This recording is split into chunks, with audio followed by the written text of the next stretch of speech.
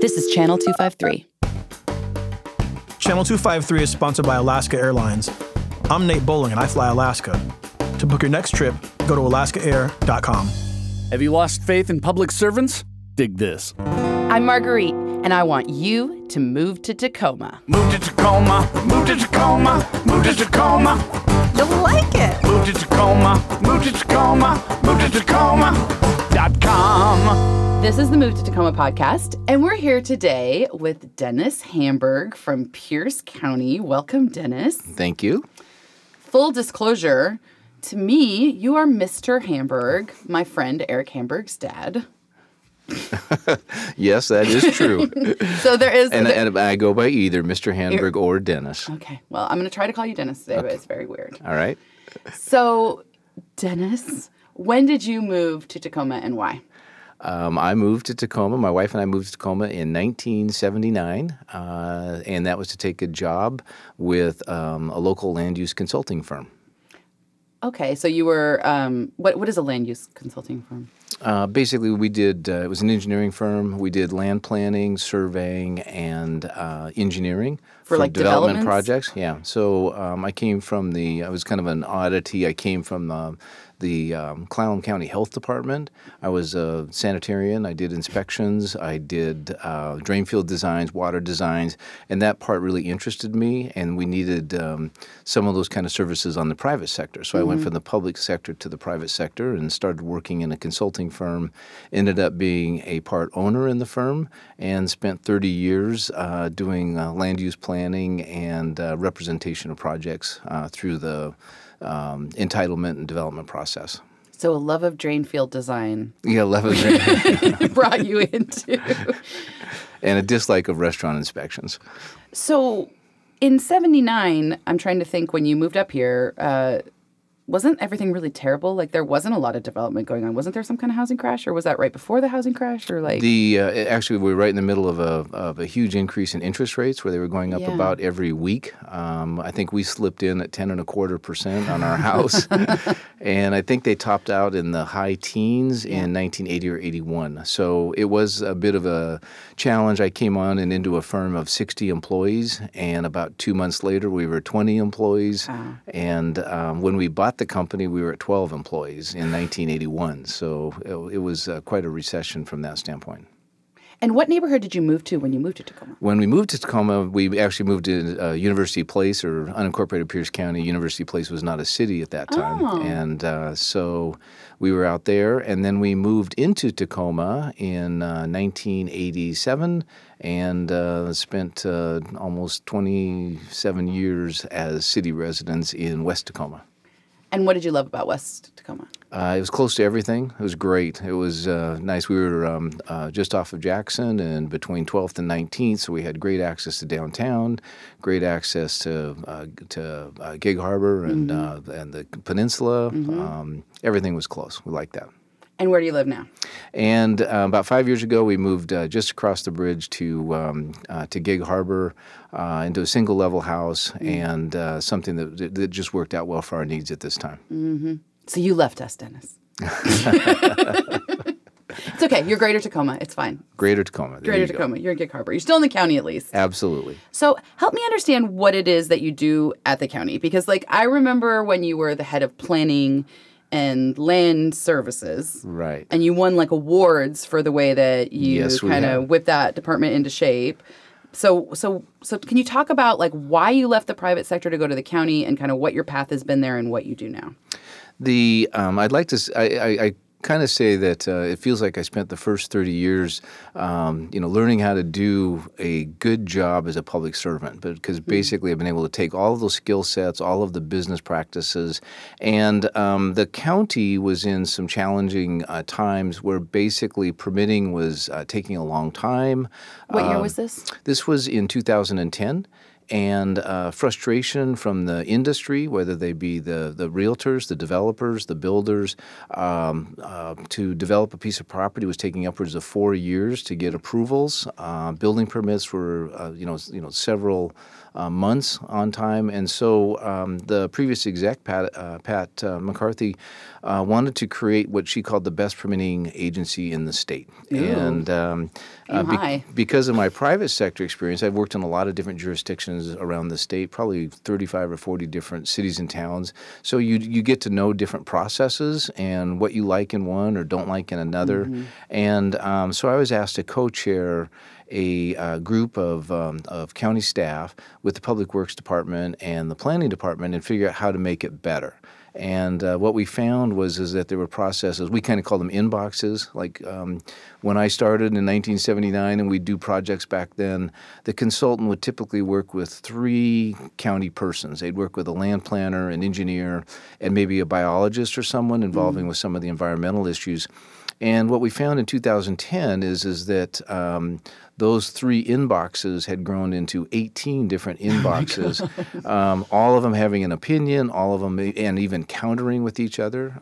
We found cases where we had 3 inspectors on a site from different, one from sewer, one from roads, and one from some other place, actually contradicting each other on the site. So the idea was look at ways that we could eliminate some of those inboxes and basically improve our permit efficiencies at the same time. So we got done with that study, and I was pleased to be then put on staff as a full-time person as the assistant director and then eventually the director of Planning and Land Services. And yes, through technology, efficiencies, code changes, just a change in culture to look at customer service better, we've basically been able to turn around into what I consider the best permitting agency in the state. And there's some backup, there's some validation for that. Like the business, the builders and people are happy with you, happier. I mean, they're never happy, right? I think the industry is very happy. The industry has supported every one of our budgets. They've supported every fee increase because what they were looking for was some fundamental pieces of this effort was timely and reliable decisions, using good judgment, changes to code that made sense and helped the process move along faster. And we've done that, and we continue to do that. So just as an aside, I think people like to complain about government and processes in particular. They're confusing, right? We don't understand why things are done the way that they're done. And as somebody who came from the business community and, then was administering within the government system, what do you think, where are people right that it's just a bunch of crap, and where are people maybe not seeing how to actually make things work better? Do you understand what I'm asking? How can we have a little bit more empathy when we're interacting with government, and how can we support good government and efficiency in government without being throwing up our hands? Good question. Those are human beings in there. Maybe I'll turn it just a little bit. When I started, of course, I had a lot of contacts with the industry, and their frustrations were to the point of saying, well, who are you going to fire first? And, give me the list of who you're going to do. They had their hit list. Yeah, because they had such frustration. And the frustration, I think, came out of the standpoint of is that staff was harried, and busy, and again, customer service-wise, they speak their own language sometimes. Yeah. They speak in a lot of acronyms. They get asked the same question over and over and over again, and so they forget that to the person asking the question, it might be the first time they've ever heard the information, but to them, they've heard it 8 times already, so they get a little bit short unintentionally.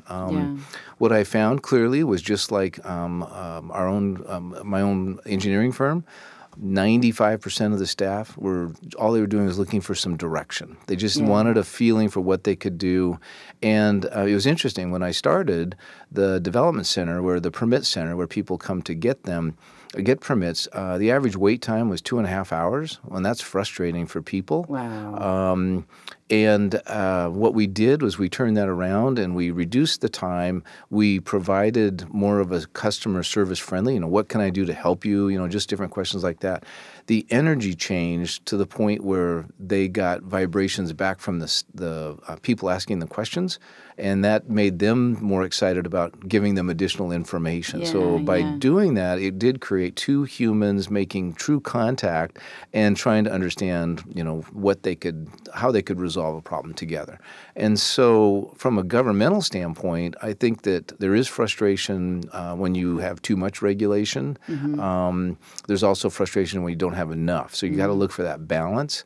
And I think that's what we've been trying to attempt. We reduced, I think, upwards of 400 to 500 pages of code. There's always more that comes from the state level, from the federal level, that, there's mandates, but it then determines how do you implement that regulation? How many people do you have come to a site? How can I make it as efficient as possible? And how can I meet the timelines of what our customers want? We've done it through improving our technology. You can do almost anything online now. You can submit online. You can ask a question online and get an answer within 24 hours. Wow. You can check up on all of your permitting so that you can follow along as the permit is processed to see. Is it true that you're doing re-inspections with like video? Yes, we Oh, do Skype. That's so cool. We do Skype inspections. Yeah, so that's pretty rad. It's pretty impressive. I Yeah. did it on my own house for a new hot water heater, and it was really impressive that they could do that, and that kind of technology definitely has reduced our time in drive times, like up to Crystal Mountain or out to Anderson Island. And I imagine it saves money. it saves money, yep. In fact, we're actually looking at maybe changing our fees and provide an incentive for the standpoint of if you do it by Skype, we could maybe reduce your fee, That's or smart. inspection fee. Right. So you worked with Planning and Land Services, and then in the most recent changeover of execs, you took on another department. Yes. So what does that involve, and how has your role shifted at the county? And hopefully people are patient with this conversation because we're going somewhere with this. we're just providing the context for a much bigger conversation. Under Executive Bruce Dameyer, he made another change. He's very emphatic on consolidation and looking for ways to improve efficiencies and effectiveness. And said, you've done a great job with Planning and Land Services. Let's take a look at consolidating Planning and Land Services and Public Works. Planning and Land Services is about 100 employees. Public Works is about 650 employees. So they were consolidated together. You're the boss of 750 people, Dennis? Yes. That is crazy. I try not to think about it. Sorry. But basically, we are and there's a lot of relationships and overlap between those because again, when you're that large of a service agency, you've got planners in your they're planning sewer infrastructure, road infrastructure, storm infrastructure, and those guys all need to talk with each other. Yeah. And while those two departments have existed forever and a day, consolidating them provided opportunity for that efficiencies and effectiveness that have occurred in Planning and Land Services to kind of be the model to say, let's take a look at overlaying that onto the rest of the department. Are they even in the same building? They are not actually. And so we are now called the Planning and Public Works Department. So I'm director of the Planning and Public Works Department. And is there an interest in consolidating that and getting people in the same? And would that aid that to have everybody together, or do you think it doesn't really matter? I think to a degree it would. I mean, basically we have facilities like for instance, our operation facilities. We've got ops out on in Purdy and out on South Hill and out on the Bonnie Lake Plateau. Those are making the most sense for where they're located, and those are primarily persons providing maintenance and operations to the sewer systems, the signals, the intersections, roads, and so on. But a lot of our engineering and our central admin for those different departments would be nice to be in one building. Currently, we've got people located out at the Environmental Services Building out at Chambers Bay by the treatment plant. And then we also have two office buildings, the Tacoma Mall office building and the Tacoma Mall Plaza, two of them located over by the mall. And then, of course, the Pierce County Annex at 35th and Pine. So, and then there's the administration offices in downtown Tacoma. And then that is really all the county exec and the county council and prosecuting So this is attorneys just, these buildings are all just your department. Right. That's unbelievable. That's unbelievable. Okay. So I'm calling our new area Pine Central as we have three offices very close, within a mile of each other at 35th and Pine or 38th and Pine. So I think now we kind of have an idea of what it is that you do. Right. Sort of. Yes. And now let's talk about, like, okay, what does this mean to us as Tacomans, right? Or maybe people who are Tacoma adjacent, like Pierce County and how it relates to the city. Like, what do you think people don't understand about that?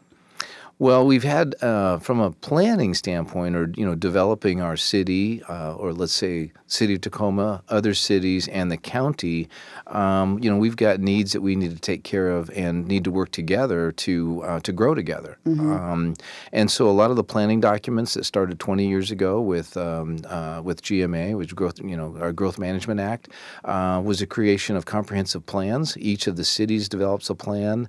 The area, develops a plan that these, fit in underneath. And basically how that works is, so they say, okay, like maybe in the 90s or something, somebody was like, okay, we're going to get 100,000 people in the county. I don't know what the number actually was, but like over the next 20 years. So like, let's decide where we're going to put everybody and which cities have to accommodate how much growth. And like the cities can decide where they put those people, but you have to take those people. Yes. Basically, like this is what is that what the GMA was supposed to be? Yes, and it did that. And so we put sewers down 20th and Spanaway. Like we did things to make room for people to fill in the county, right? Yes. And if you think, if you dial back to the early 90s, growth was really, personally was sprawling. And it was, and most of the county was zoned general, meaning you could do anything, anywhere, any place. And that needed to stop. It really should have stopped 30 or 40 years before that. Unfortunately, it took until the 90s to do that.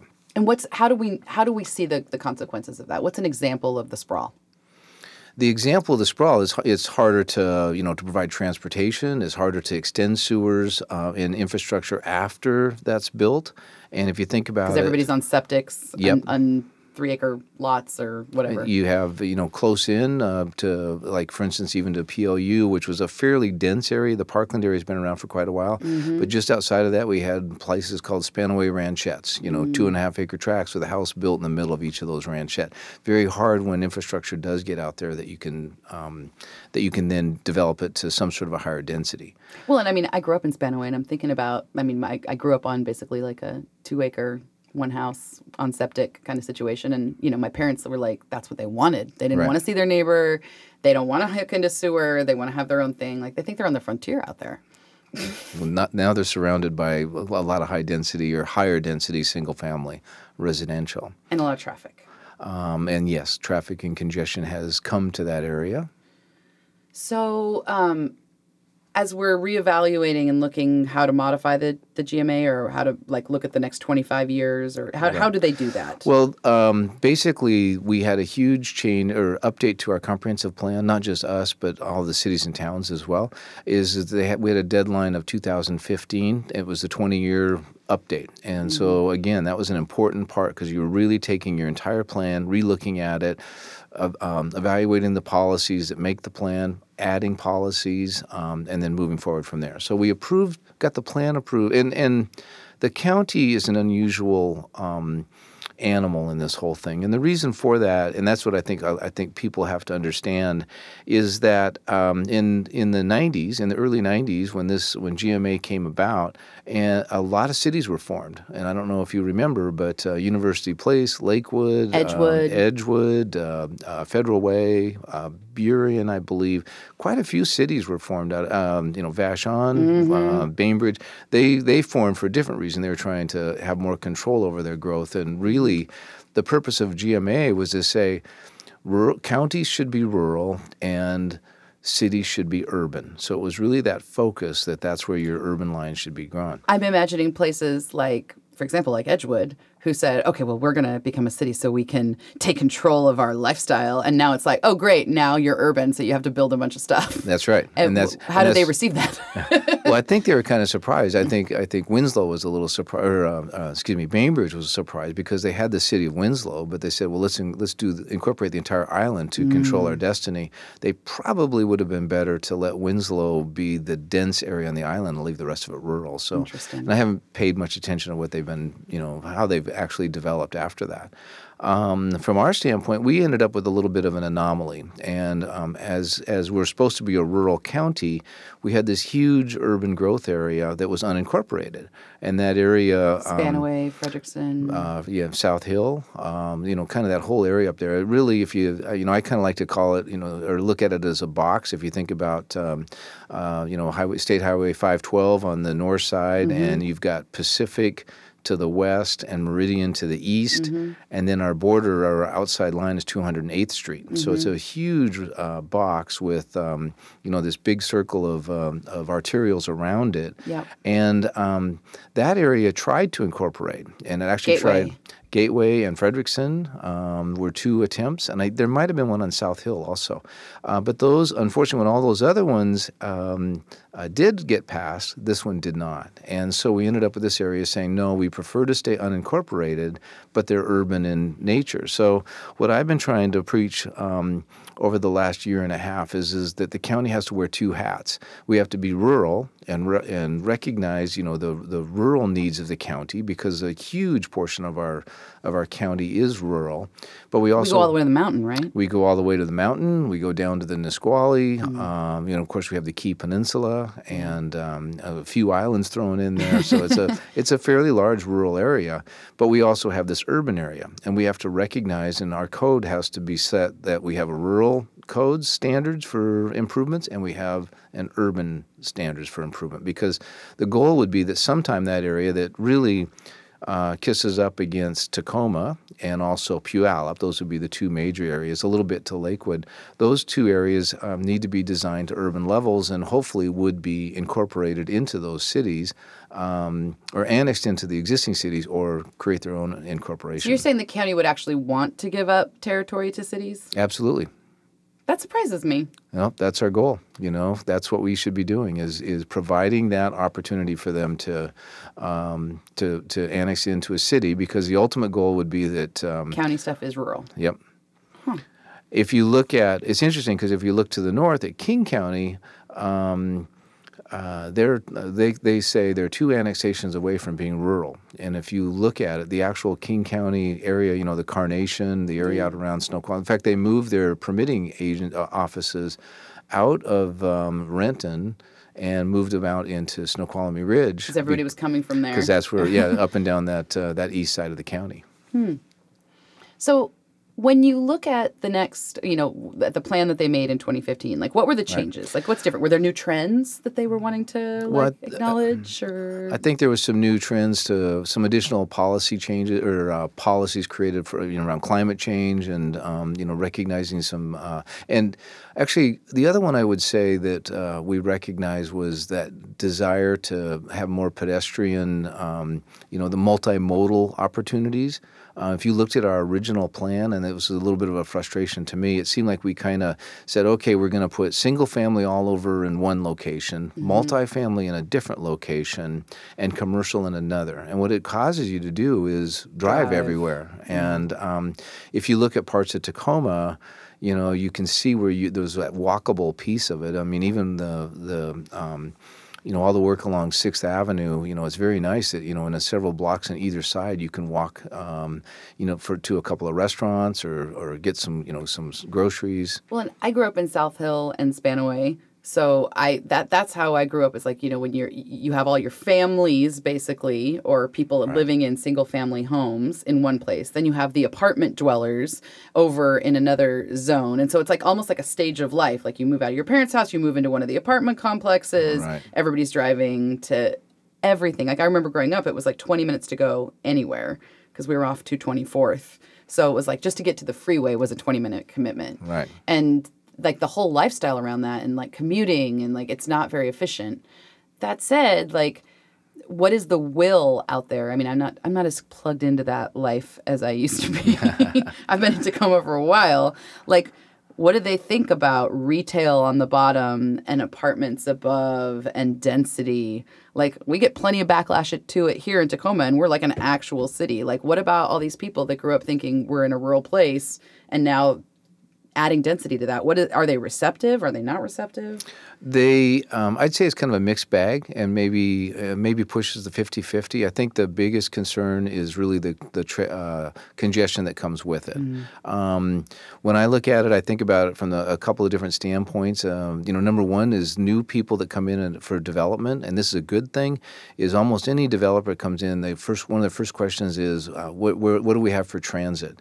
And I can tell you that for all the years that I was on the private sector side doing development, nobody ever asked that question. There was, so there's been a huge shift to looking at transit as opportunities. Unfortunately, we don't have a lot of transit infrastructure in place yet. So we don't have a lot of transit leadership at the county level either. But I'll just leave that aside for another topic.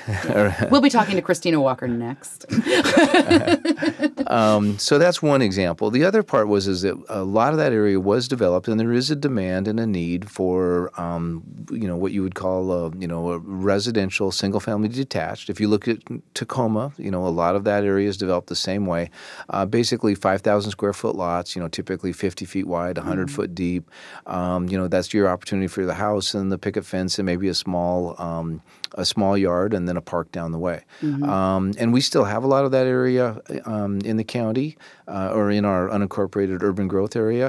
But we also have the apartments, not as many as you'd think. And what I see is that we're trying to make some changes to say, instead of just doing that across the entire width and scale of our urban growth area, let's concentrate it into centers and let's concentrate it along corridors. And so really what we want to do, and if you've lived out there for a long time or know that area, drive down Pacific and tell me what's changed since you were a kid and drove down Pacific. And I think you'll find it hasn't changed. I was going to say, it's like a time capsule. Yes. It's a little depressing. It is. It's sad because here you've got a wonderful corridor, that being Pacific, and those properties are vacant.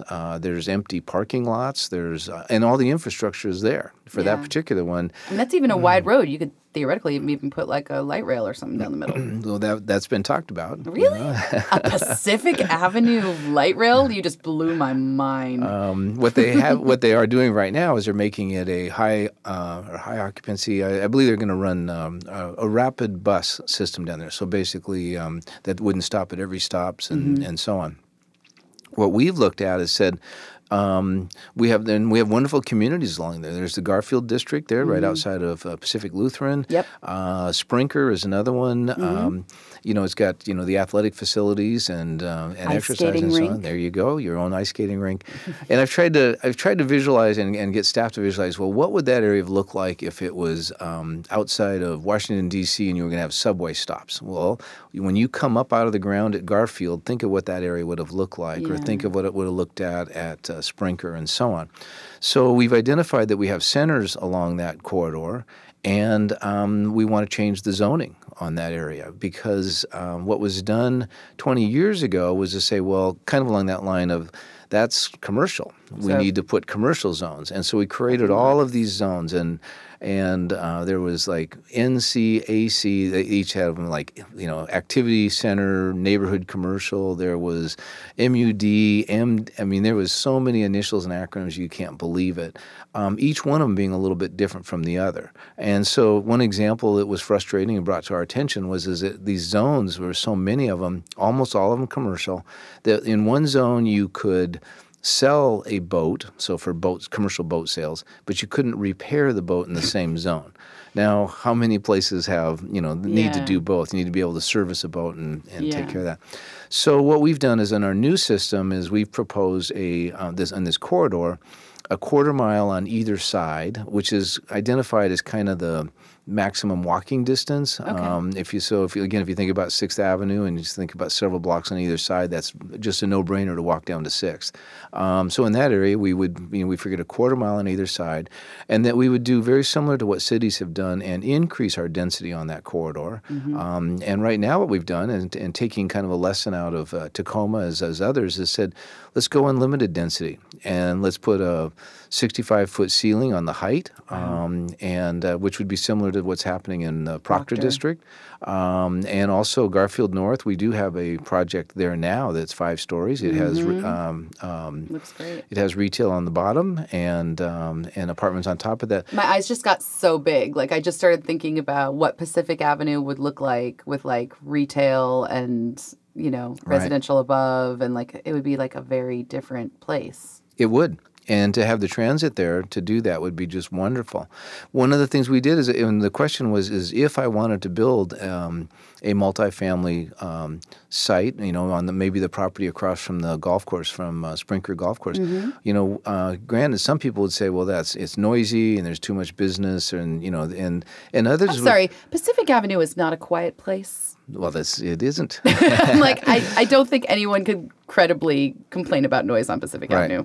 But so some people say, well, nobody would want to use or put multifamily there. And my argument is, if the market is there, and let the private sector decide that. If they feel that they can make that work and they can do the in and out traffic, onto the street safely, let them put that there. And then next door to it, put a commercial, a piece, and work on from there. So it's really taking those upwards of 15 or 20 zones, and we'll have 5 when we're done. And through that corridor, it will be pretty much the ability to do commercial or residential at a high density, not low density residential, but at a high density. There's wonderful opportunities there along the Pacific Corridor to redo some of those parking lots, and so it's already impervious, but turn it into something better. We're looking at doing that on the Meridian Corridor. That one's actually got more multi out there than you realize already, but there are some things we can do there to kind of create, an urban village. We've got a nice urban village out in the in the 160th area, something like that. Sunrise Village. And so we want to kind of emphasize those and look at, and I want to go back. The other thing is you mentioned the number of people that we have to plan for. What is that number? Well, right now, the unincorporated area, we have to plan for 60,000 more people by 2030. In the unincorporated? Unincorporated area. Now 2030 is soon. I know. And it actually, some of those have already arrived because I think it goes back a few years. I think it's 2010 to 2030. But also, during that same period of time, the cities in the county need to plan for 150,000 people. So when Hunter George was in here last week, he was saying they have to plan for, I think, 4,000 more people in Fircrest or something. And there's like 6,000 people in Fircrest now. That's an insane amount of growth. Well, and that's when you think about it, the city of Tacoma has to plan for 79,000 people. So when you think 79,000 people, that's at 2 people a house, that's 40,000. Now, is that new people coming to the area, or is that like the babies that we made and stuff too? It's probably a combination of both. Okay, good. Just making sure. I'm like, because people are still having babies, Mr. Hamburg. It's probably a combination of both, but these all come out of the state, Office of Financial Management, and so they've identified that as estimated targets. And I don't think, and they provide a low, medium, and a high range. So it can be a lower estimate. I think we've been using the medium range for the estimating. Do you think we're ready? No, I don't think so. What do you think are the obstacles to us being ready? Is it like a lack of understanding from the public, a lack of leadership? Like, what do you think? I think it's a lack of understanding as to, I think the planning pieces have been put in place. For instance, the city of Tacoma has, I believe, the last count was like 17 mixed-use centers, or, they've identified those areas. That's where we're going to grow? Yep. Proctor's or the Proctor District is one of those that you're seeing that, and you saw the resistance to the first building. Lincoln, and if you think about Hilltop, South Tacoma. There's Point Ruston. Yep, you're hitting them all. And there's more even further to the south. The Lincoln District, I think, is going to be the next one that would be, is poised to do well. Bye. No, just kidding. But people have to get used to that suddenly we're going to be more vertical and going up. There's plans for like we're a city. Like we're a city, like a higher density city. So things are going to change. Yes. What can people do to feel empowered about the change happening in their communities and not disempowered? And I'm thinking of 2 examples that come right to my mind, and these are both city examples. But since you used to live in the city, maybe you'd be willing to take a crack at them. But we had the situation with Proctor where, that change was made to allow for more density. And then, when the market recovered and they finally started doing that, like all the residents were like, what the hell? Like they freaked out. They didn't want it. Or not all the residents, but many very loud vocal residents did not want their neighborhood to change in that way, even though it has to if we're going to put 79,000 people somewhere. Right. And then on the other hand, you have Hilltop, which is a neighborhood where the community has not, the historic people who've lived in that neighborhood are not going to benefit from the density. It's not looking like they're going to benefit from the density and the changes and the investment that's coming to that neighborhood. They'll be displaced to somewhere else, parts unknown, right? So like when I philosophically believe like get good with change because it's the only thing that we have, and we're going to grow and we're going to get denser and you're going to have smaller spaces to live in, and that's just the nature of, if y'all are going to keep making babies, we got to make room for each other. And you see the reaction, that sort of not in my backyard reaction from Proctor. And then the other side of that, which is the please don't displace us, from Hilltop. Like, how do we do this in a way that's responsible and like honors the people that came before, but also makes room for the people that come next? Well, that's a small question. That's a lengthy question, multiple questions. It's a lot of questions. I think that there's always going to be some displacement. I think that no matter what you do, and I'm not sure what you're visualizing for Hilltop, but if you think about it, and if you look about the discussion we just had on the Pacific Corridor, and then you take, MLK, Martin Luther King Way, there's already been, a lot of multifamily that's been built along MLK. But that doesn't mean that it's going to go that much deeper into the Hilltop. Yes, people that had houses on MLK have been displaced, but I guess what I'm thinking of more is it's more of an income thing. So, in 2010, you could buy a house on the Hilltop that was financeable, FHA, for $150,000, maybe even a little less. Okay. That same house today is probably going over $300,000. So let's say a person bought that house for $150,000 and rented it out to somebody who grew up in the neighborhood for $1,100 a month. Well, now they can double their money, and so they're going to sell it to somebody who's going to have a $2,400 a month house payment. Right? So that's a different person. So where is that $1,100 a month person going to go? Because they can't afford to rent, even if they switch from a house. Let's say they're just still a single person, but they haven't. They had a house that big. They filled it with babies. Like, let's say they can't move into one of the new multi-family apartments on MLK because now a one-bedroom apartment on MLK is going to cost close to $1,200 at least. In fact, they're throwing out bigger numbers than that. So that's what I mean by displacement. Gotcha. And that's really getting into affordable housing. And affordable housing is a challenge that's been around for 20 or 30 years, because unfortunately, where do you go if you can't afford the housing? And unfortunately, the model seems to be that you move further out. Yeah. And then, which is your purview. Well, my frustration with that is you move further out, but then that means you have transit problems, and because then you've got to have a car. You can't, the bus doesn't work. You're further from your job. It's a real disadvantage, and you've got to look for ways to provide opportunities for low-income housing. So back to empowering the citizenry. Okay. Like if I'm a Proctor resident or I'm a Hilltop resident, and I want to, grow my understanding of policy and impact the way that my community grows and changes as we accommodate all these people, like where should I be pointing my brain cells? I think you'd have to point your brain cells back to the planning sections, and you'd be looking for times that they're either updating their comprehensive plan or a particular project. How does a person even find out about that?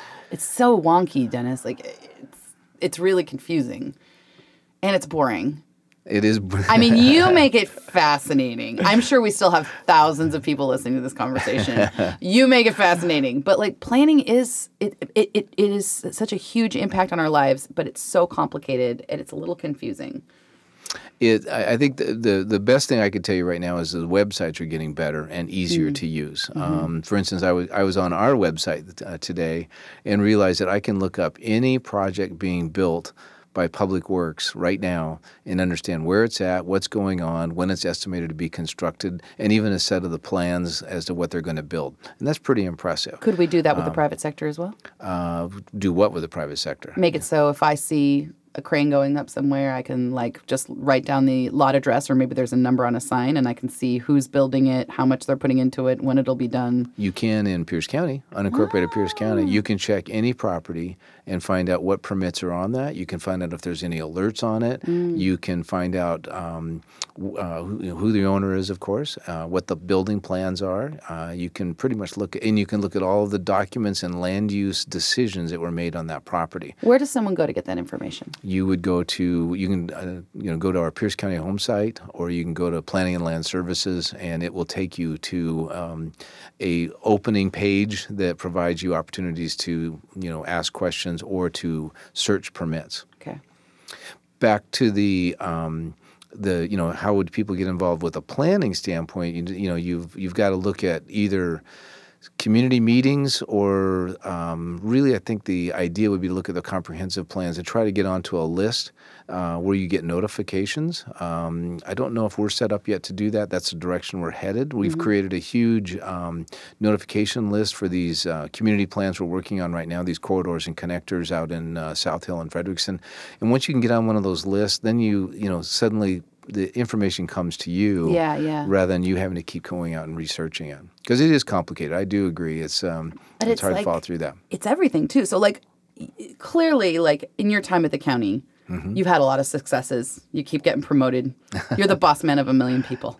But, how do you, is it an interest or of the department or of you personally to figure out a way to help us as Muggles, understand how all this works and how to impact it? Do you even want us paying close attention to it? Absolutely. So what is the hitch in the communication strategy on that? Or is there a hitch? Am I just creating a problem that doesn't exist? No, I think it's one that we should always be aware of.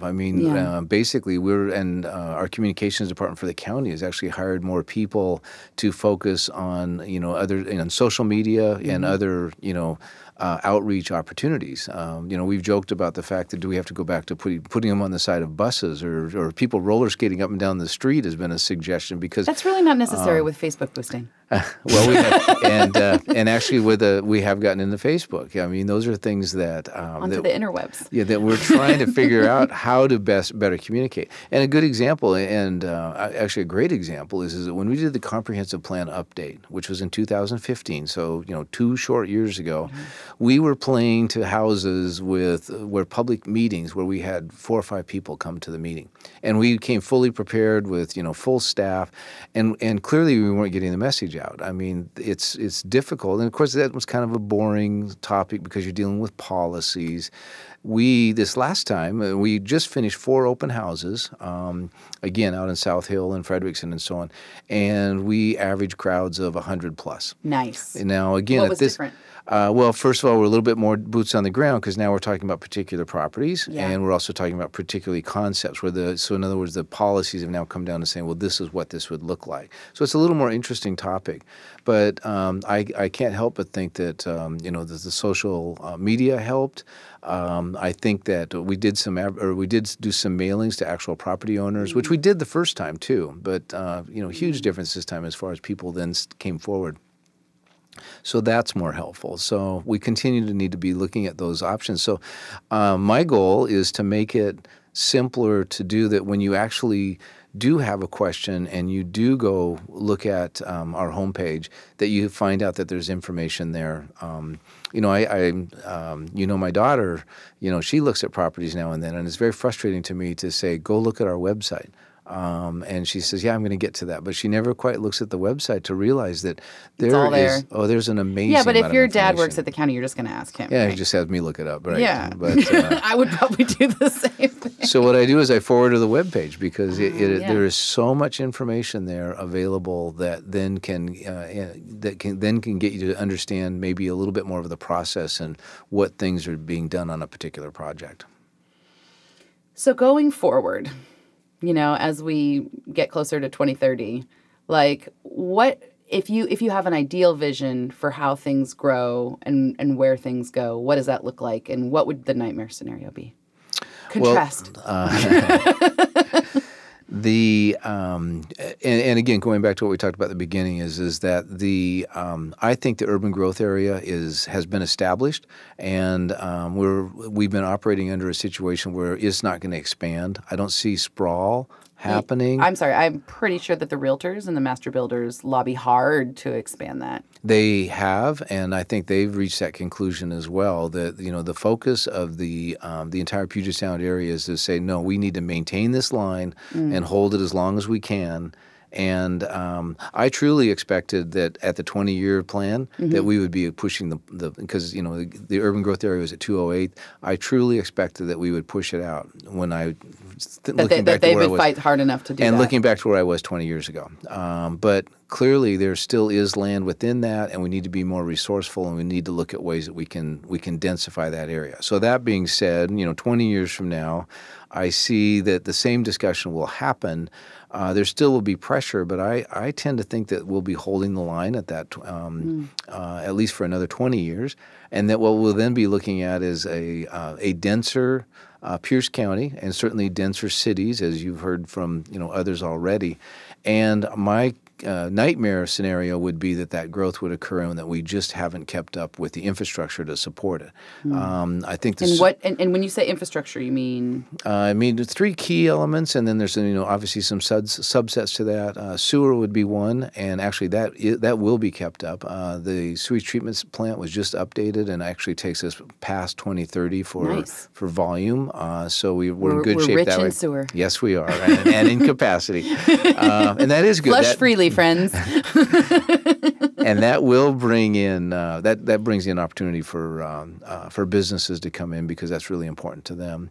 I think that traffic is going to be the big one. It already is. Before I get into that one, the storm is another one. We've certainly are trying to work to improve our footprint and impervious areas. That's right. We're continuing to work on eliminating that. Using low impact development techniques and so on. So that one will be important because it really ties in with growth, with both the projects themselves and then also, of course, roads. And roads is going to be the biggest challenge, and funding for that has gotten harder and harder over time. At the state level, if you look at our interstate system, and in our area in Pierce County, we've got 512, which it's reaching that point of being busy all the time. It used to be it was just busy right first thing in the morning and last thing at the rush hour, but now it's busy a lot of the time, and that's been a key piece of freeway. And there aren't any more planned.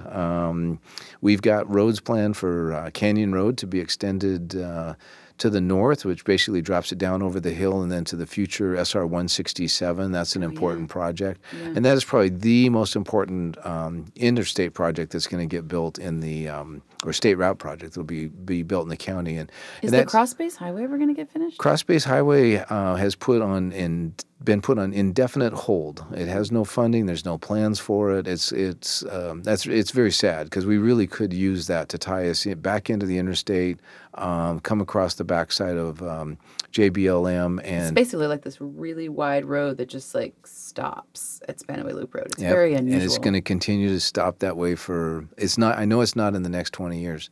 So unless we can get more action going at the state level, that one's. And is that a funding issue or a lobbying issue, or? I believe it's a funding issue. Wow, just no will. Yeah. There are too many other priorities.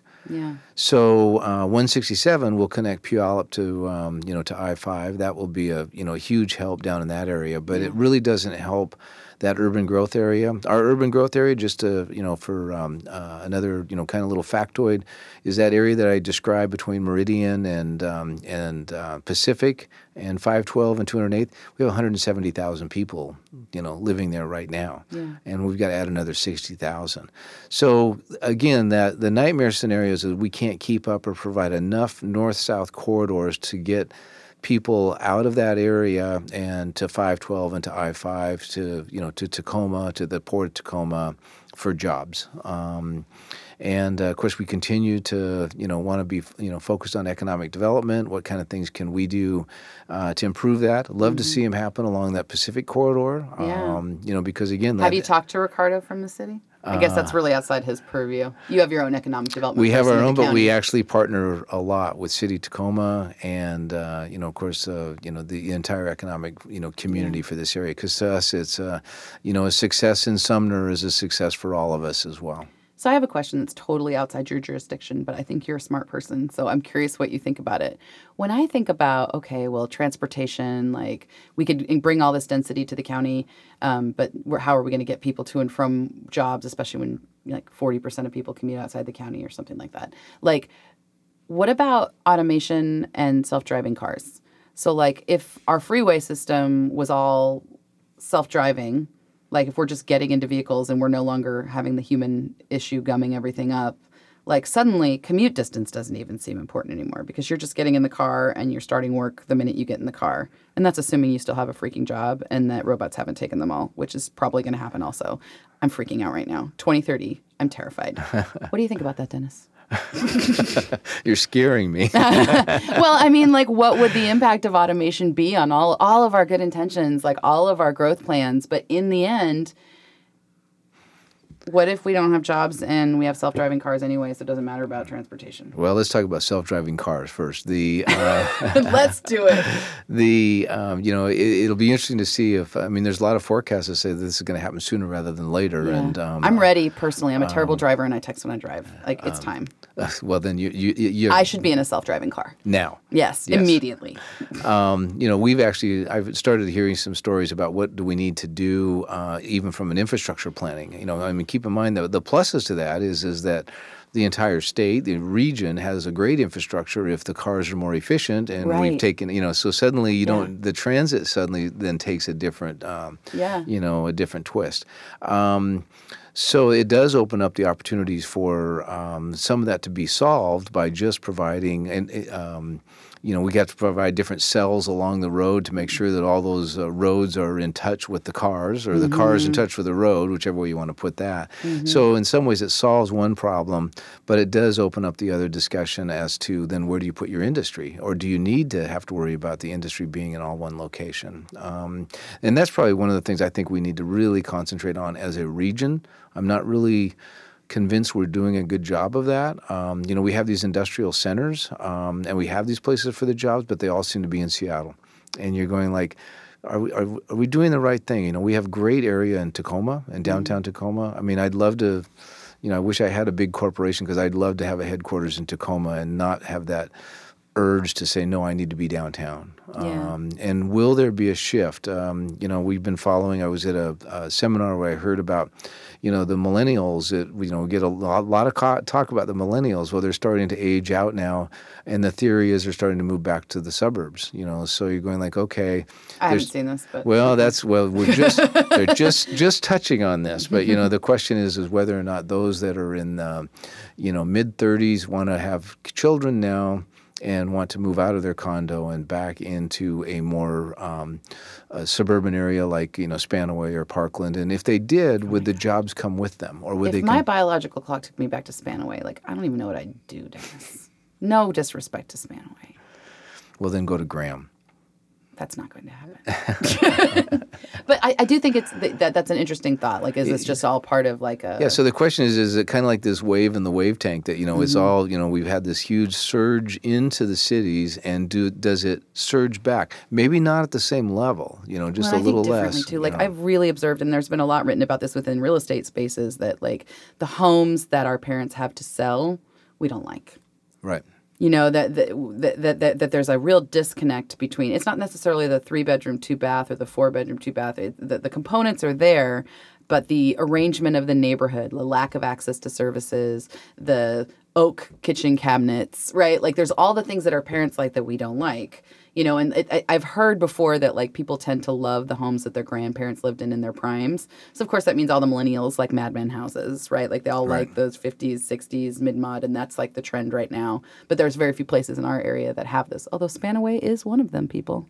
What about West Tacoma? There's a lot of mid-century Fir houses Crest, there. Yeah, there you go. Absolutely. And those places, there aren't a lot of homes for sale over there.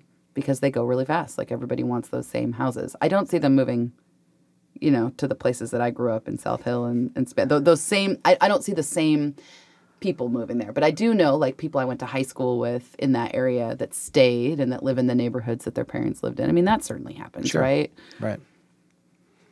I think that Tacoma, you know, when you talk about also having services, I think Tacoma's got a great opportunity. They have a wonderful park system, obviously, spread out through the entire system, fairly well balanced, well funded, yes. And then, of course, I do think that in these mixed centers, they do have those services available, but they're smaller scale. Yeah. I mean, you know, living in the Stadium District and living in Belltown. You know, you would think, you know, they're both urban, but there's a clear differential between the two of them. And to some, they're still saying, no, I want to go to Belltown. I have a young planner right now that lives in the Stadium District, and he wants to move to downtown Seattle and then commute back here. And I'll say as a single person, like I think the biggest challenge there is just like our pool of like single professionals is still a bit muddy and shallow. Like, and a lot of people move back to Seattle just for that reason, even though it sucks, even though they might like Tacoma better, right? Because we just we haven't reached a critical mass of like hotties. I don't know that it has to do with restaurants and building height. I think it's just like a number of people. Well, I don't know, Doug. What do you think of that? Doug's laughing at me. Do you not believe me, Doug? I have great faith in you. Thanks. You know, when we moved... Hotties, call me. When I was 26 years old when we moved to Tacoma. And, you know, growing up in the Puget Sound area, I never thought that I would ever live in Tacoma. I mean, we lived in Bremerton, we lived in Silverdale, we lived in Linwood, we lived in Seattle. And we lived up in the Port Angeles. And when I came, I never would have thought I would live in Tacoma. But you know what? It was the best place ever to raise children and, you know, to call myself or call home. That's wonderful, Dennis.